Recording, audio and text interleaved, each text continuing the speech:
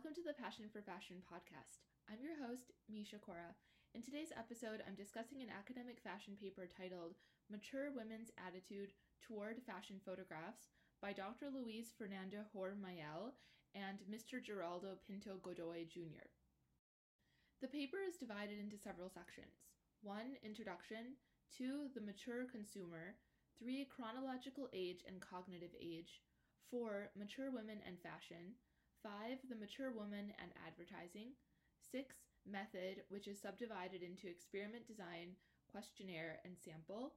7. Data analysis. And 8. Discussion and conclusions. I'm treating sections 1 to 5 as an extended literature review, where the authors explain that many women feel younger than their chronological age by dint of their active lifestyle choices, and that they go through many changes from perimenopause and beyond that affect them biologically, psychologically, and socially. I've said it in previous posts, and I'll say it again. It's beyond discriminatory that fashion as a whole continues to be ageist when older women are deserving of love, care, trust, and respect. And they need positive advertising much more than younger women, given the sky-high divorce rates and the prevalence of zero-character men hurting their aging wives through neglect and mistreatment.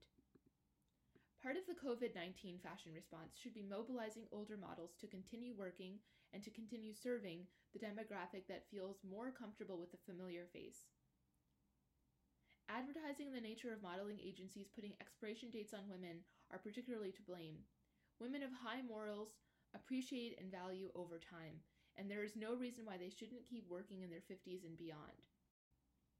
Of course, the problem is, as the authors point out on page 1362, begin quote, "Since mature women prefer to be represented as they perceive themselves to be, or as they would like to be perceived, fashion advertisements should show models who resemble the way these women see themselves and not stereotypes with which they do not identify," end quote. I'm not entirely sure I agree with this, as I think that there needs to be a happy medium. Nobody, myself included, enjoyed being in my early 20s or mid-20s, let alone my teens. Seeing vapid teenagers, or even young adults who haven't gone to college, make thousands of dollars for advertising is a huge turnoff. We can't be incentivizing girls to be bimbos and to prioritize their looks over their education to this extent, because advertising-friendly beauty is ephemeral. Real beauty is within, and it appreciates in value over time as character is solidified. The researchers offer 2 hypotheses for this study. H1 is mature woman's identification with a model exhibiting items of fashion in a photo increases when the mature woman attributes to the model an age that is close to her own cognitive age. H2 is that a mature woman's attitude towards clothing exhibited by a model in a photograph increases when the mature woman attributes to the model an age that is close to her own cognitive age. Moving along to the method, section 6, the researchers focused on 164 upper-middle-class women living in Rio de Janeiro, Brazil, between the ages of 55 to 70. The researchers used digitally modified model photos of models ages 45 and 55 to evaluate participant preferences and to remove bias. They ultimately decided to use scales found in academic fashion literature, including the Barak and Schiffman's multidimensional model to evaluate and measure cognitive age, NOM's scale to evaluate interest in fashion, the Kozar and Damhorst method to evaluate intensity of identification with the model, the Ray and Hodges scale to measure the respondent's average propensity to buy a fashion collection, and the Kozar and Damhorst scale to evaluate her perception of the clothes as being fashionable or not. The end findings are that the respondents identify most with models they view as being close to their cognitive age, and that the attitude towards purchasing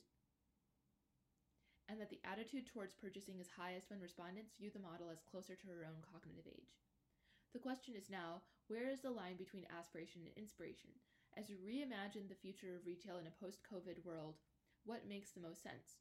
Presenting realistic models or unrealistic models? I think what needs to happen is a much more comprehensive analysis of what people actually want, because moneyed Brazilian women are not representative of the wider luxury fashion consumer population. In fact, McKinsey reports indicate that most Brazilian women shop within Europe and the United States. They don't even shop for luxury fashion within Brazil. So I'm not sure how relevant advertising in Brazil is compared to advertising in Western Europe and the United States. I think that this is an area for future research that I'm going to be working on for the rest of this academic year. I'm super excited to proceed, and that's all for now. Thank you for tuning in. Be sure to subscribe for more posts in the future.